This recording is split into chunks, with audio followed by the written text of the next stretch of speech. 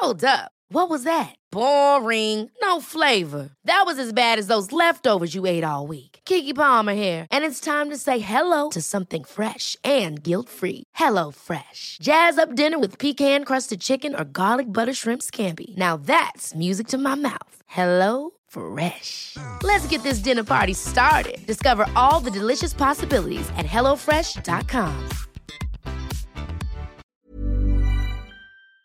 They've got this mansion there that's, been rocketed and bombed out. The whole village is like pretty much rubble. Yeah. And security is pretty loose up there. That's where they're going to be like dealing with a lot of the ISIS conflicts. And I'm like, yeah, sure. Like, I'm not scared. I don't mind a bit of risk. Sure. What if the writer is attempting to create a story where nothing much happens, where people don't change? More a reflection of the real world. Nothing happens in the world? Are you out of your fucking mind? Welcome to A Theory of Mind, a podcast about brains, minds, and the lived-in experience of change. I'm your host, author and biographer Ben McKelvey, and before we get into this week's ANZAC Day guest, I just wanted to say that the show and I are taking a little break so I can do a little work on a new book that I've started. I'm not sure how long this break will be. It may be a few weeks, it may be a few months, but I just wanted you to know that the show will be coming back with new guests and maybe even a new format, so we'll see. Anyway, to this week's guest, Sweebs. That's it, Sweebs. He just wanted to be identified as Sweebs. Sweebs is a military veteran who was part of the Australian Special Forces conducting tours in Afghanistan and Iraq. While there's a lot of conversation these days about Afghanistan, Sweebs and I primarily talk about Iraq, and specifically we talk about the Battle of Mosul, which was an epic undertaking that I wrote a book about last year. Sweebs wasn't a source in the book, and he wasn't even really someone I'd met before, so everything that we get into cold. It took a little while to warm up this conversation, but once we get going, I found it so fascinating. He's such an interesting bloke and he's got a great story. Anyway, I appreciate you taking some time to listen to Sweebs and I. If you're listening to this on ANZAC Day, I hope you're commemorating and remembering in the way that you see fit. And now, Sweebs.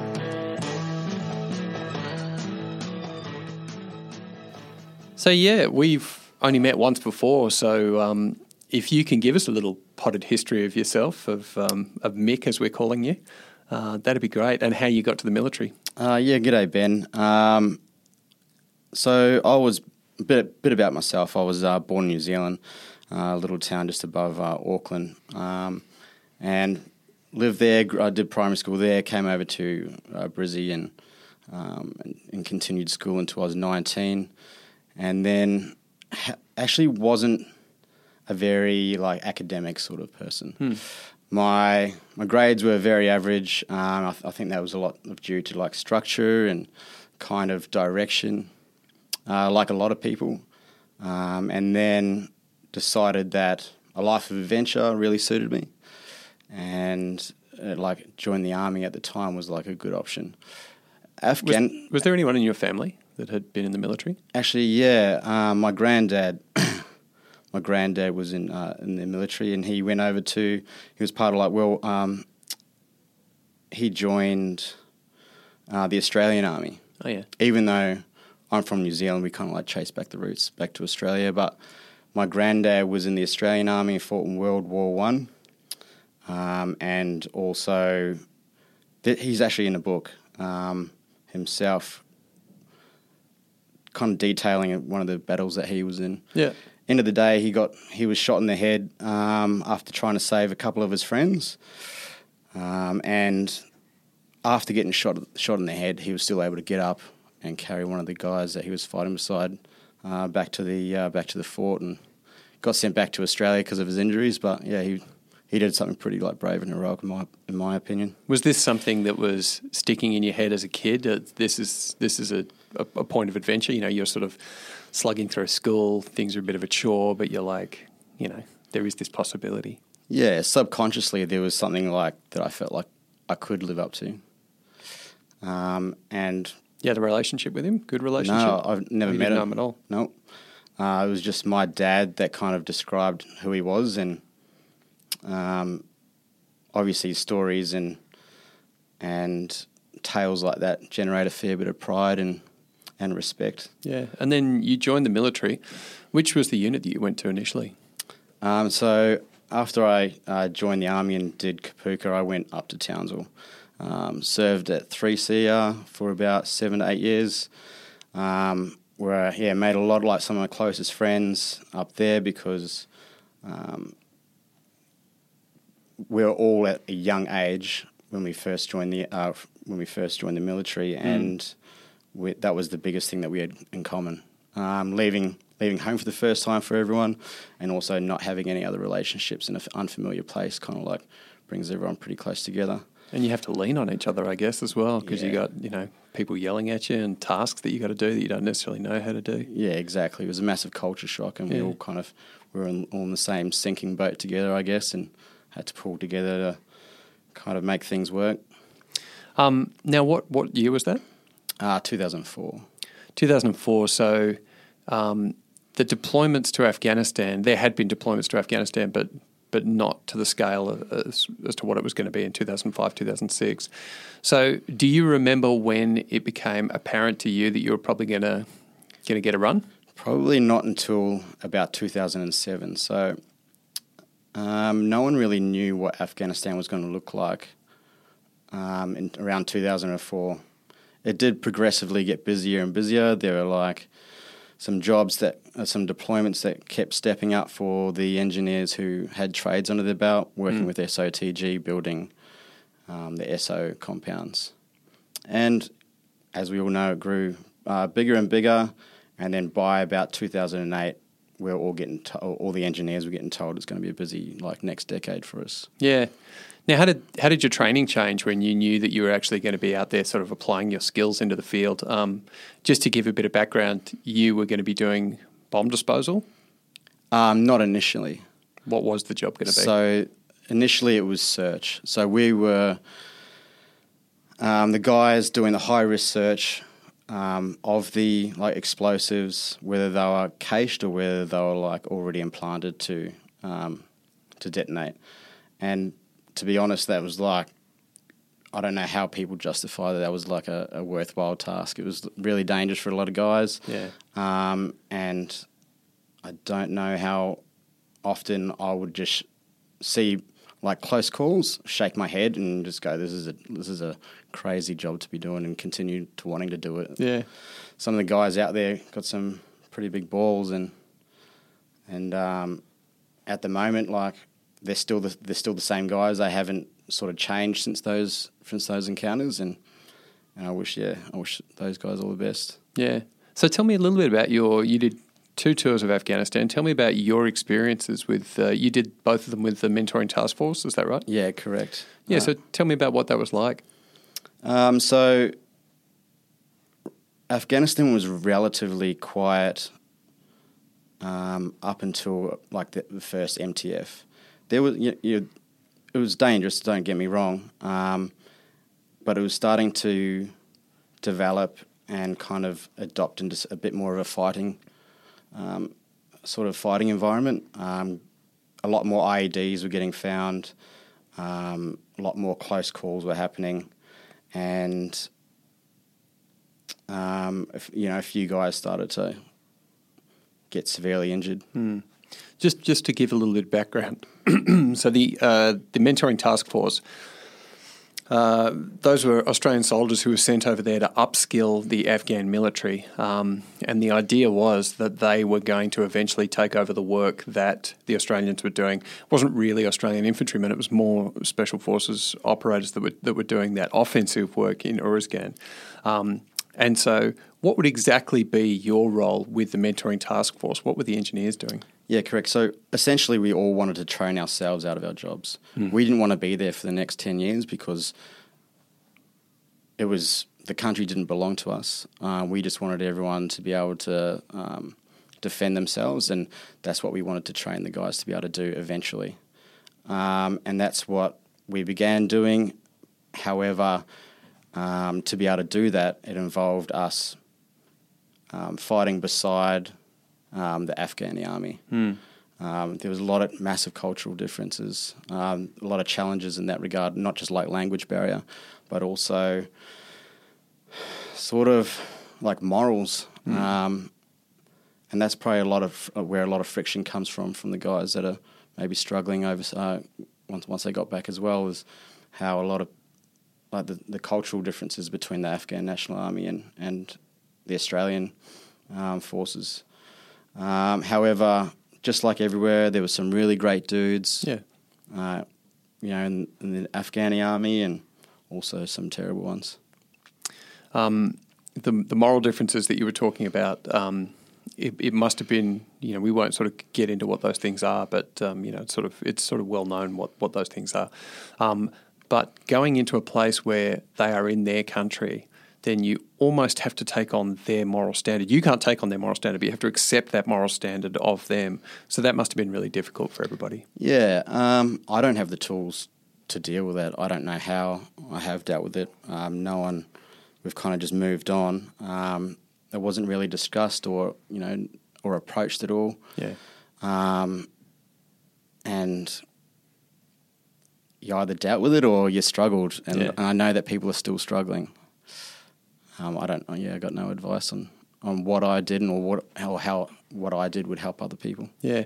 Now, after you did your 2 Afghan tours, you became part of a unit that was called SOA. Was it the Incident Response Regiment then, or was it SOA? No, that just changed a couple of years before I got that. But yeah, it was Incident Response Regiment, and then changed over to Special Operation Engineer Regiment while I was there. Now that's a regiment that's part of the Special Forces Group of Australia's Special Operations Command.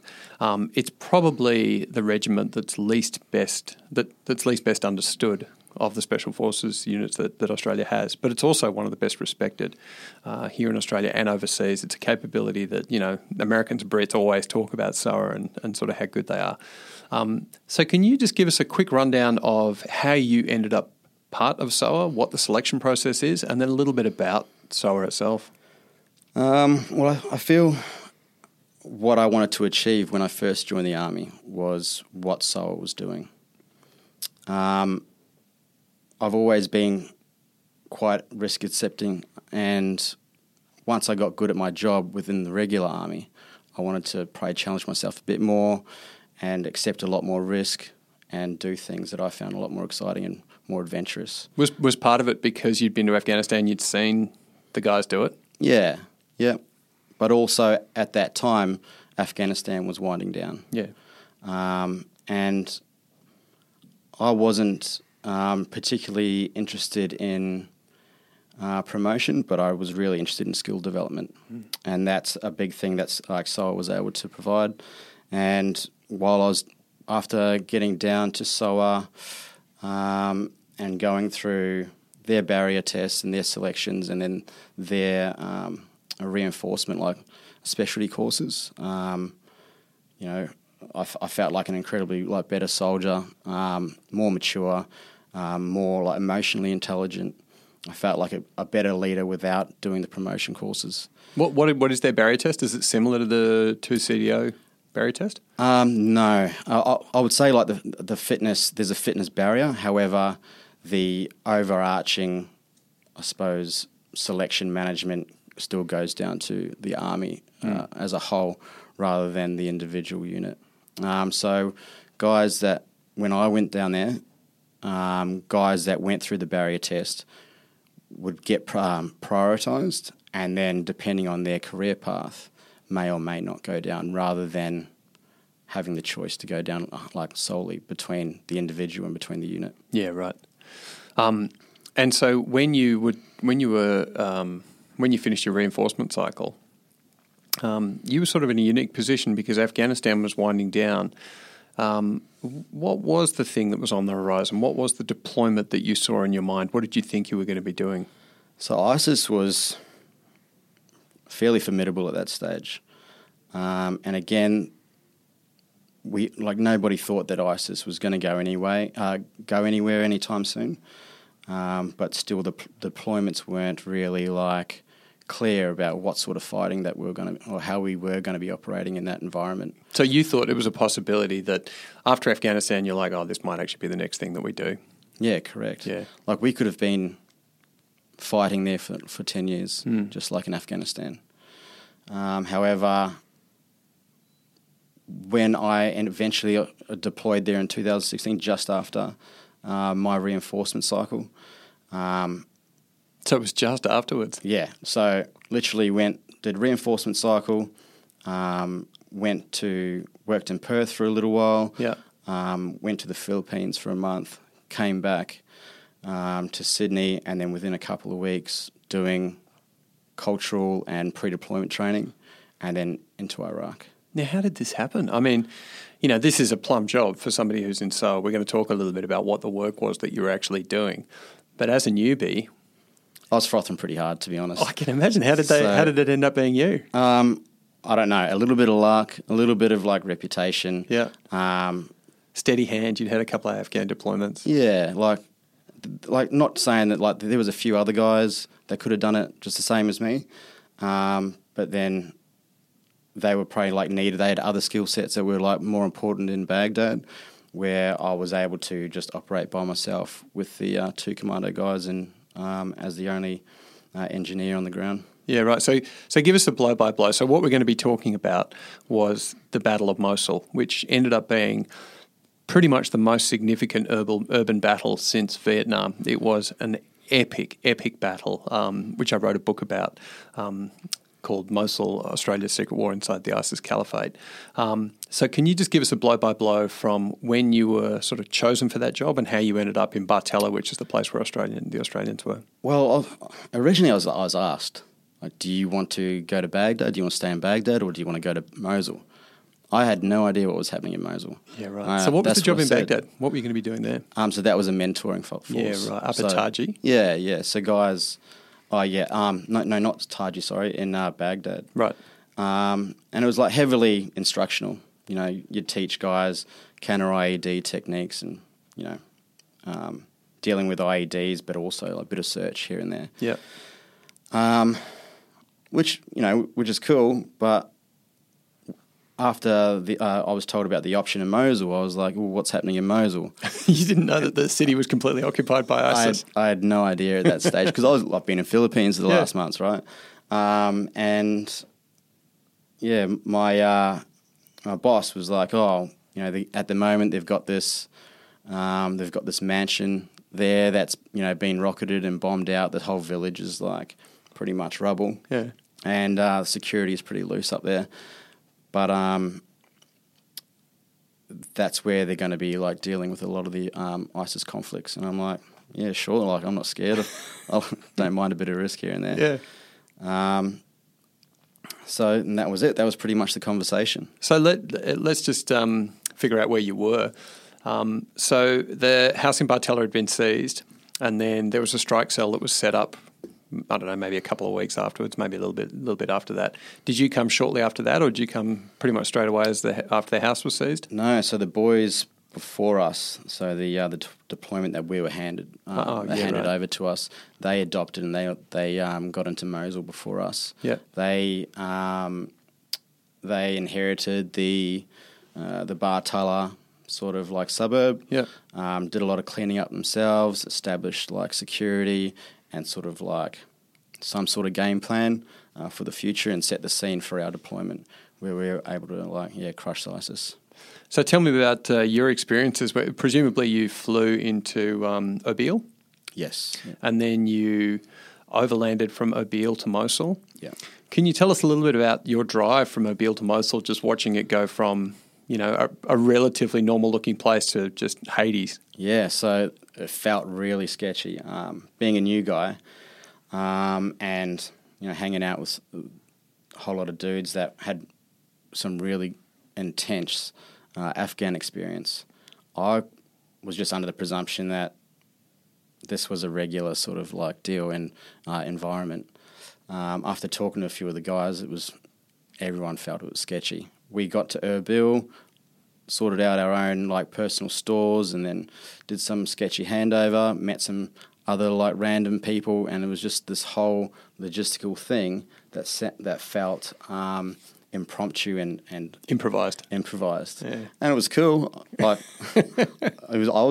found it exciting. Yeah, it's real special forces stuff, right? And then we got into this bus that was super dodgy, shitty curtains, bells, and just all these weird things hanging up on the windows and just jingling around. Yeah, just a civilian bus. Yeah. Wrecked like suspension, and there was probably about 6 of us. Believe we weren't like wearing anything like military at that stage. We just had our guns on us, and we had no real like concept about where we were driving or what we were like getting into. Was this were these Americans who were looking after you then, or? Not at that stage. I think we had a local contractor that was driving us. Yeah. So I don't even think we had like comms at that stage, but like I think we had like maybe a couple of shady mobile phones with shady reception. Yeah. But we were driving along dirt roads, somewhere. And we just had to have faith that the guy that was driving, this local contractor that was driving, going to take you where you should, was going to like hold up his end of the deal. And after about an hour, we ended up meeting up with some American guys that we didn't know either, but yeah, we kind of knew that things were ticking over properly. Yeah, and then presumably they had, an APC or a tank or whatever it was, and then drove you into Bartella. Correct. Yeah. Was it when you got to Bartella that you got a sense of just what was going on and how big the scope of the battle was? Yeah, it was like very interesting. Like it was like surreal. All the photos that you see about just demolished suburb upon suburb upon suburb, kind of just, and it was actually like a little bit. It was just like a little bit, I don't know, disappointing. Eerie? Yeah, eerie, but kind of like disappointing that a whole civilization just could be like wiped out within a few months, right? But that's war, I guess. Well, did it motivate you? Because the job was basically to eradicate ISIS. This was the territorial battle against ISIS. There was a fighting in Raqqa later on, but Mosul was where it happened. Yeah, exactly. I think with all the plans, or even just the structure of how we were going to operate there, was still kind of being ironed out. Yeah. And to be honest, it just evolved into this thing where we ended up beating ISIS towards the end of the 6-month deployment. I'm not sure if that was the plan from the start. I know that we weren't meant to be like engaging with any ISIS ourselves, but we're trying to have the biggest effect just back from the front line as possible. Now, tell me a little bit about your role, because my understanding of what was happening in Bartella is that the 2 CDO guys forward projected into this house, and they basically were cordoning the area with this Iraqi CTS, the counterterrorism service, and there was a Navy SEAL element there as well. And they had set up a strike cell. So the strike cell was basically, it was almost like a conductor in the orchestra where all the planes that were coming in, the drones and things like that. So that there was this sort of real momentum to try and keep these strikes going so the CTS could project into the city and sort of defeat ISIS. But as a SOA operator, what was your role there? Within the strike cell or within Mosul? Within the strike cell and within Bartella. To be honest, I didn't have much of like a job within the strike cell. That was all mainly for the JTAC guys. However, I was able to sort of like provide advice on IED laying TTPs like tactics, and kind of identify when the CTS found something. Yeah, or even when we had surveillance on an IED being laid at the time by ISIS. Yep. I was able to provide that that informational piece. That expert opinion and kind of explain why I thought that and why I thought that in the middle of the road that they were digging in a pressure plate, and why there was going to be other explosives in other walls and whatever played on for the next 2 minutes, and then that way, and then they were able to use on occasions that information as like a targeting response. The initial role for the incident response regiment, or one of the initial roles, and this ended up becoming the task for SOA as well, was counter chemical, biological, and nuclear threat. And 2 of those things were encountered in Mosul. Did you have any interaction with the nuclear threat and the chemical threat that ISIS posed to the soldiers there? Well, this was supposed to be my primary skill set that I was able to provide the guys in Mosul. The chem bio stuff was my bag, where I could at least provide some sort of mitigation against that threat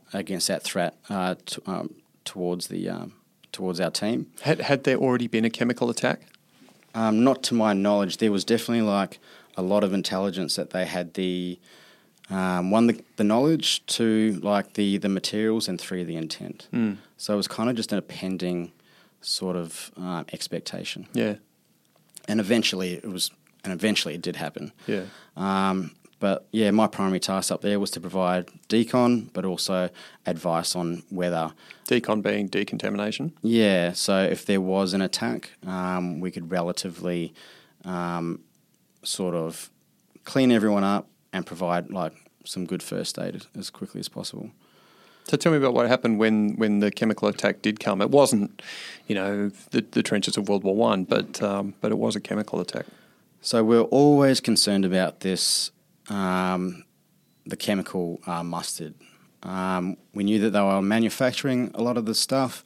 However, the purity was never really fantastic. And when there were sort of attacks, a lot of the mustard compound itself was being degraded by either the explosion or even just like going off, just due to like whatever exposure, like the oxygen exposure. So that was kind of like a relief that they weren't able to manufacture military-grade mustard.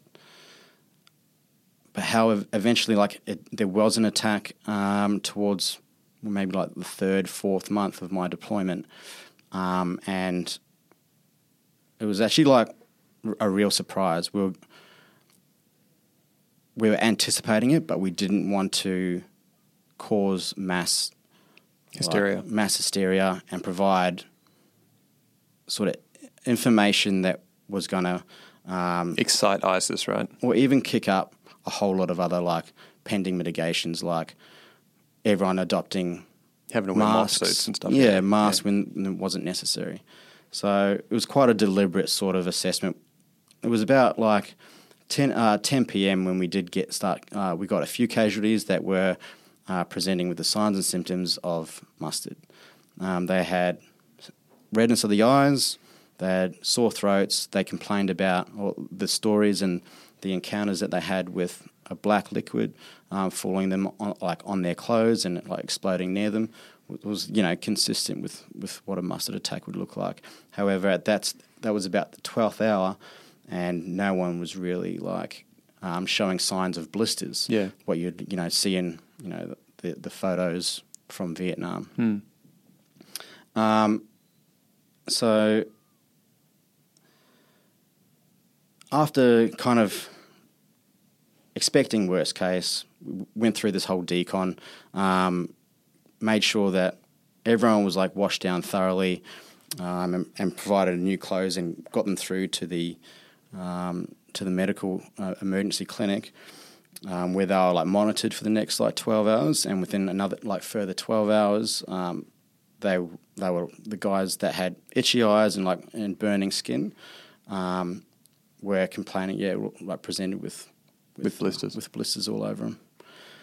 The unusual thing about that was everyone that had exposure to the mustard, the most painful thing for them was the burning of their eyes and the burning of their throats. The blisters weren't presenting like giving them any pain at all. Yeah, right. Interesting. It was interesting. Ever catch yourself eating the same flavorless dinner 3 days in a row? Dreaming of something better? Well, HelloFresh is your guilt-free dream come true, baby. It's me, Keke Palmer. Let's wake up those taste buds with hot, juicy pecan-crusted chicken or garlic butter shrimp scampi. Hello Fresh. Stop dreaming of all the delicious possibilities and dig in at HelloFresh.com. Let's get this dinner party started.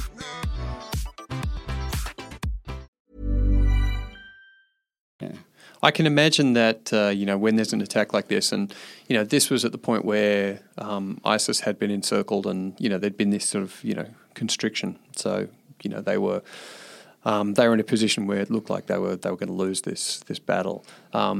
So that sounds like desperation. And I can imagine for for you guys and for the planners that would have said to them, we have to finish this thing because otherwise they're going to get more desperate and they might actually figure this out? Well, what actually happened was the Battle of Old Mosul. You've heard that story. So that ended up being like a massive siege, like hundreds of people basically kidnapped and made hostage within Old Mosul, which is a highly built up CBD, where alleyways won't even provide access for vehicles, like for kilometres. Yeah, and that was their last strike. That was their last sort of act of desperation that they had on the board until we were able to, and the CTS were able to go through and systematically go through each building. Yeah, and it was a mess for those guys, as you can imagine. And but it was necessary. Like, it was the only thing that you could do short of locking everyone down and people starving to death. Yeah, and finally they destroyed the Al Nuri Mosque, which is a great place of antiquity, and it was also the place where al-Baghdadi, where he nominated the Islamic State as a caliphate. Yeah, correct. Yeah. We sort of spoke a little bit about the possibility of there being a radiological weapon. If you can talk about it, be great if you could. I don't know whether that was within your remit. I don't know whether that was when you were there. But that was that was why it was so important to capture Mosul University. Were you part of any of that? Yeah. Oh, to be actually, I don't know what I can say about that. Yeah, fair enough. I don't. Yeah, if you feel like maybe you can't talk about it, we won't. Yeah. We won't talk about it. Hey, you can read about it in my book. Yeah. Yeah. Well, let's talk a little bit about the other things that you did. One of the things that I heard about that a couple of people told me about was next door to the house in Bartella, and this might have happened before you got there. There was a field next door, and the field had been cleared, or it was a clearing space, and that's where guys were doing their ablutions. But somebody did step on an IED. It was supposedly a bag that had already sort of started to wilt into the soil, so the explosion wasn't that bad. But were you there when that happened? Yeah, so that wasn't in Bartella. That was on like the other side of the Tigris, right? And so there was a lack of intel with this whole area. As the whole Mosul battle evolved, we moved from one side of the river, about halfway throughout the deployment, onto the other side of the river, and where we ended up on the other side of the river was another massive mansion compound, which was that TAA Wyvern? Yeah, yep. Which there was no previous history on, but as we kind of continued to live there, more questions got asked, and it turned out that it belonged to an executioner. Yeah, right. And as we talked to more and more people throughout the deployment, more information came through, and this sort of compound was being used by ISIS and an executioner, and was actually heavily guarded. Right. Some of the tools that we're using to guard this compound were IEDs around the fence line. These particular IEDs were running perpendicular for about 20 metres, perpendicular to the compound wall. And we nobody had any idea that they were there, including myself. And the way we did find them, or the way we did eventually come across them, was that when we were building a car park outside of the compound, a bulldozer drove over and initiated an explosive. Gratefully, it deflagrated, which means it partially exploded. Yeah. And that was due to just weathering of the homemade explosives. But that obviously triggered some more searching of the area, and we ended up finding like 6 other IEDs. Yeah. Lit along that wall. So did they bring in a team to support you, or did you have to do this individually with guys that you had upskilled? Yeah, so I found this one indication of some explosive and sought assistance from one of the SEAL doggies. So the SEAL doggy was able to cast his dog over the explosive and give a secondary indication that there was some explosive there. Yeah. And then one of the SEAL EOD team guys went over and had a search himself and ended up pulling out this 155, which is a massive bomb that gets shot out of a cannon. You were talking about the SEAL doggy and the SEAL EOD. There was an Australian Special Forces element, and then there was also a US Navy SEAL element. Did you have much interaction with those guys? Yeah, we were living side by side. We had our tents and they had their tents, but they were basically just across the path.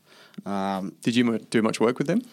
No, our relation, we had separate teams that we were mentoring. So we had the CTS and they had another team. I can't remember, or maybe they had just another element of CTS. I can't remember. Yeah. But our two forces didn't work side by side. Right. You did say earlier, and if you can't talk about this, that's fine, and I can cut it out as well, that you worked a little bit with the French. Can you tell us a little bit about how that happens? How an Australian in the Battle of Mosul ends up working with the French? Yeah, so that was I actually had a good relationship with the French. There's a massive history between the Americans and the French not getting along. Yeah. But personally, I was able to extend my hand out and kind of offer them help with. How did that happen though? Did they turn up to the house or to Wyvern and say, hey, we're doing some work, we need some help? No, I just basically said, "Sup, how you doing?" Yeah. And one of them one of them could speak poor English. Where was this? Where did you meet this guy? In Bartella. Yeah, it was in Bartella. Yeah. So they already had a house set up. Yeah. Down the road from us, and I was happy to be able to extend my skill set to another country. I didn't realise how much friction there was between America and France. Yeah. It was an interesting dynamic, and towards the end, I was like, when they needed help, or they wanted to ask for a capability, the Americans were less reluctant to help them than they were at the start. Yeah. The French were doing something that was a little bit different to what everybody else was doing.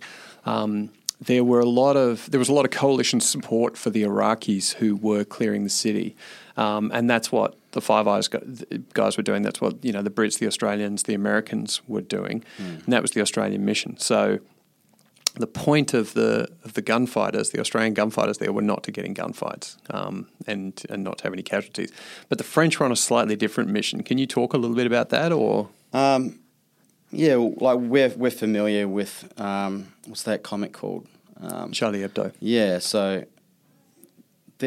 we're all familiar that there was a big ISIS radicalisation problem within France, and France decided to clear that up themselves, and they had a lot of individuals that they were identifying and surveilling from France, and then chasing overseas to Iraq and Syria.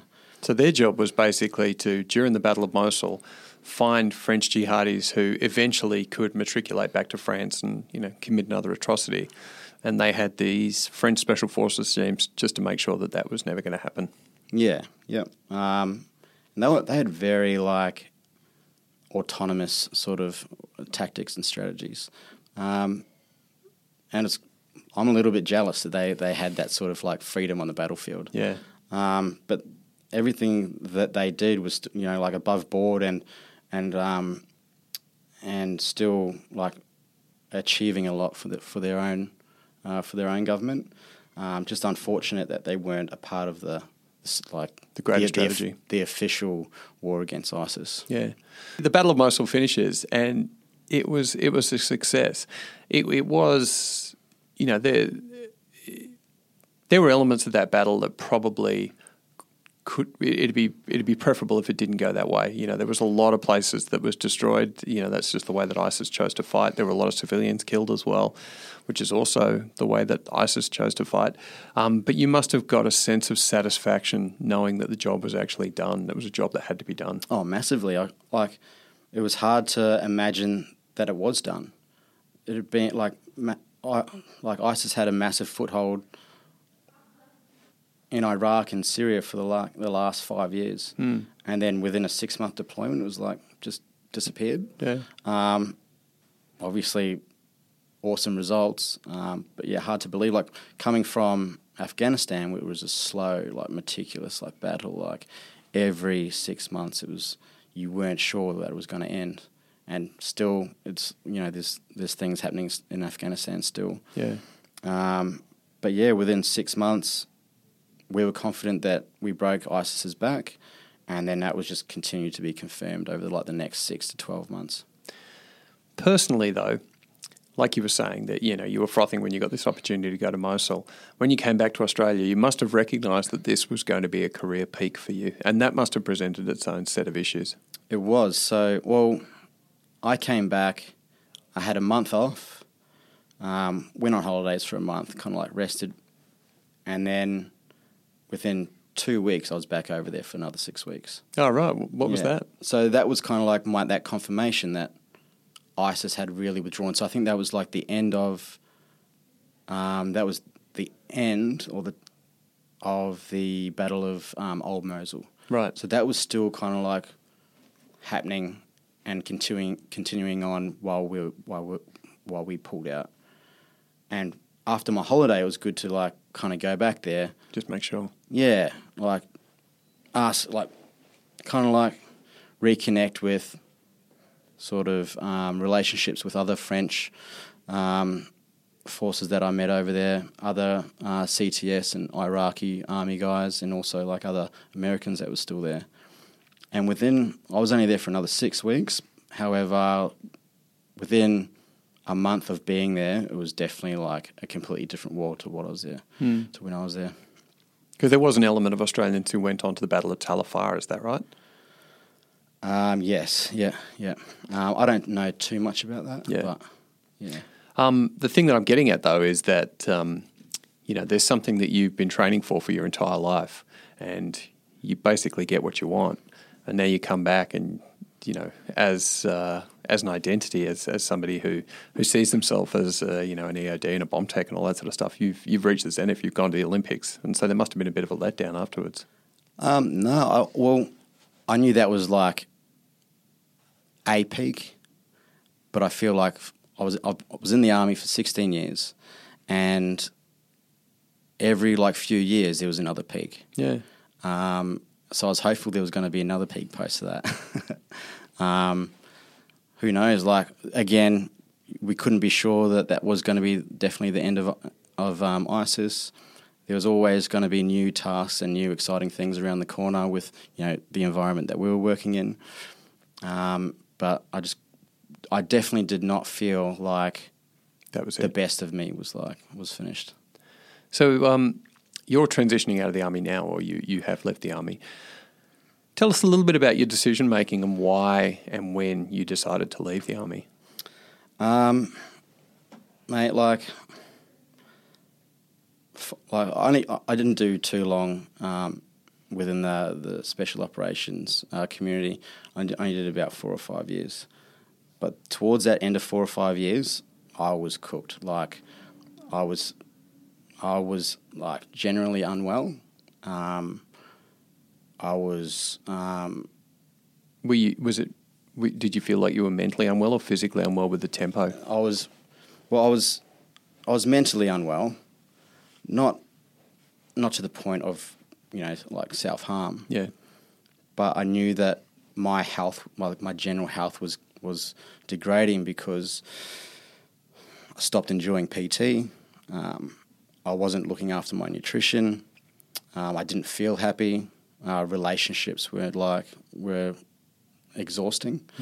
And so then I just knew that this wasn't a life that this wasn't a job that needed to be continued if it was going to, you know, make me feel unwell, or if the aim of like my life is just to be happy, like I should. This isn't it. Pick something new. Yeah. So tell me about why you think you started to feel like that. Fatigue, definitely. Fatigue and isolation. I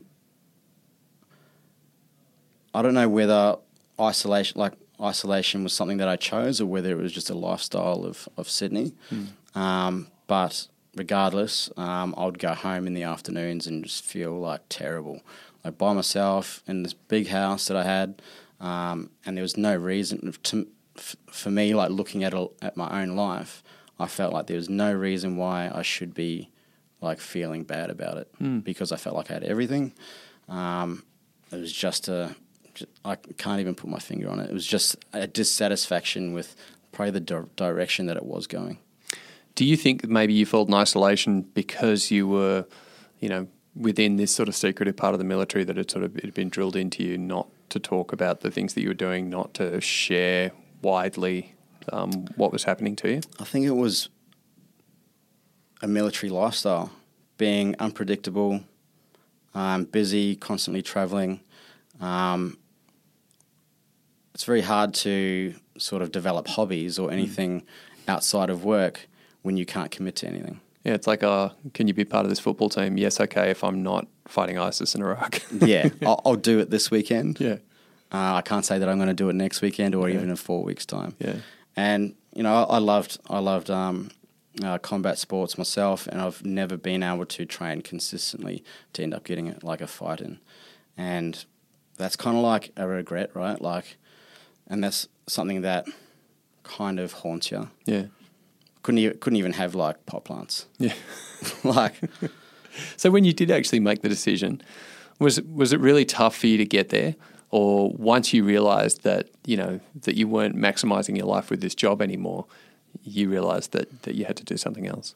Yeah. Probably came down to actually some really good advice that I got. So I did a special operations bomb disposal course, and some of the advice and critiquing or points that were passed on to me after a couple of tasks was that I needed to improve my course of action development. So when you get incredibly stressed or become drawn in by smothered by pressure, it's very easy to just continue to push forward instead of taking a step back, taking in more information and trying to problem solve. Yeah. And I took that literally with my life. If my end goal was to be happy and sort of have maybe a family in the future, what I was doing with the military career was what I was doing during these tasks. I was just pushing forward, kind of expecting the outcome to eventually come through persistence. Yeah. So I took that advice and I changed directions. I took a step back, left the military. Well, first I decided that what I wanted to do, and then kind of developed a plan for that, and then took long service leave and left. Tell us about your decision making and how you realised what you wanted to do. Through just my own personal development and using Google and YouTube and just watching educational videos or even opinions by just random people that I found interesting. I kind of learnt that my personality and who I am through my virtues and my characteristics are quite caring for people, and I'm quite interested in helping people, and I found that kind of using my background within special operations and operating under pressure would be quite helpful within psychology and also more specifically sports psychology. And so that's what you're doing now. You're studying psychology with a view to getting a business degree also. Correct, yeah. Even during the transition period with defence, which was actually one of the best things I've done, the amount of support that defence or Army gives out for members transitioning out of the Army, I found incredible. There was packages there available that help you build your CV, help you build determine what jobs are suitable for your personality, but also like interviewing techniques. And through that discovery, confirmed that psychology was a good idea, and then also starting to talk and with people about psychology that were in defence. At the moment, I know like 4 people that I used to work with that are going to study psychology. So it's a common field for us, and leaning on people, like information's obviously key, and being able to have a support network that's so readily available to share information that they've learned, it's been a massive like help towards me getting out. Now, transitioning from the military is tough regardless of who you are. But coming from a special forces background, because the identity is so built around your job, and there is a sort of an unusual way of manifesting your personality when you're in that type of job. It's really hard to go into a civilian lifestyle, One of the reasons is because everything becomes a little bit boring. But how did you manage that transition? And is this something that you sort of you methodically did? You realised that this was going to be difficult, and you built up strategies around that?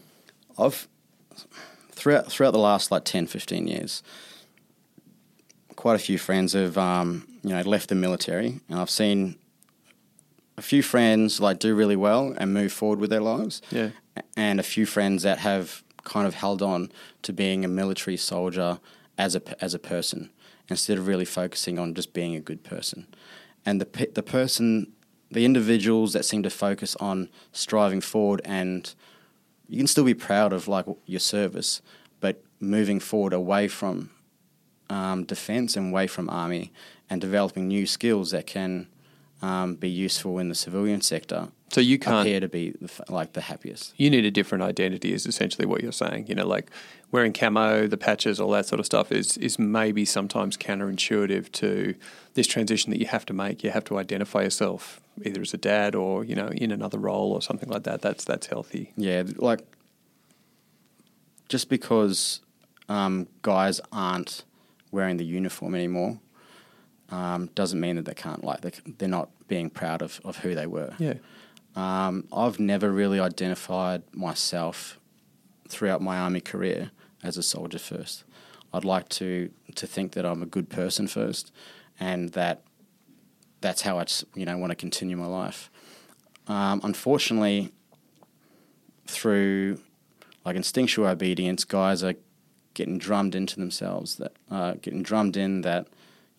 this is their personality now. They're being issued like a personality, and unfortunately, they can't pull away from that.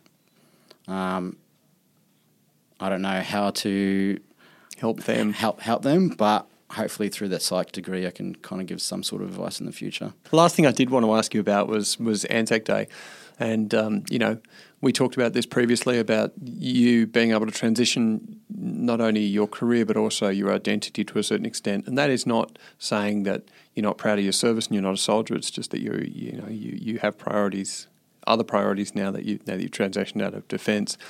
But what does ANZAC Day mean to you? I believe it's a day to remember guys from World War I and World War II. So you don't think it's marking the modern wars? I do, but I think it's I feel like it's marketed. I would like to see people less there to remember themselves or what they've achieved throughout Afghanistan or Iraq, but be a bit more selfless and remember the guys, hundreds of guys, thousands of guys dying in a lot more terrible conditions than what we went through. Sure, there'll be a day where our service will be highly regarded, but selfishly, I think I want to remember those guys in World War I and World War II. Beautiful, mate. Thanks so much for your time. Really appreciate it. No worries. Thanks, mate. That was Sweebs. Really interesting guy. Really interesting story. If you want to know more about the Battle of Mosul, well, obviously, if you want to know more about the Battle of Mosul, then you should buy my book, which is Mosul by Ben McKelvey, Australia's Secret War Inside the ISIS Caliphate. But if you want to hear more about this conflict, that was Sweebs. Interesting guy, really interesting story. If you want to know more about the Battle of Mosul, well, obviously you should pick up my book, Mosul, Australia's Secret War Inside the ISIS Caliphate by Ben McKelvey. But if you want to hear more about the battle, I would recommend the new podcast, The Line. You can search it on iTunes. It's an Apple original.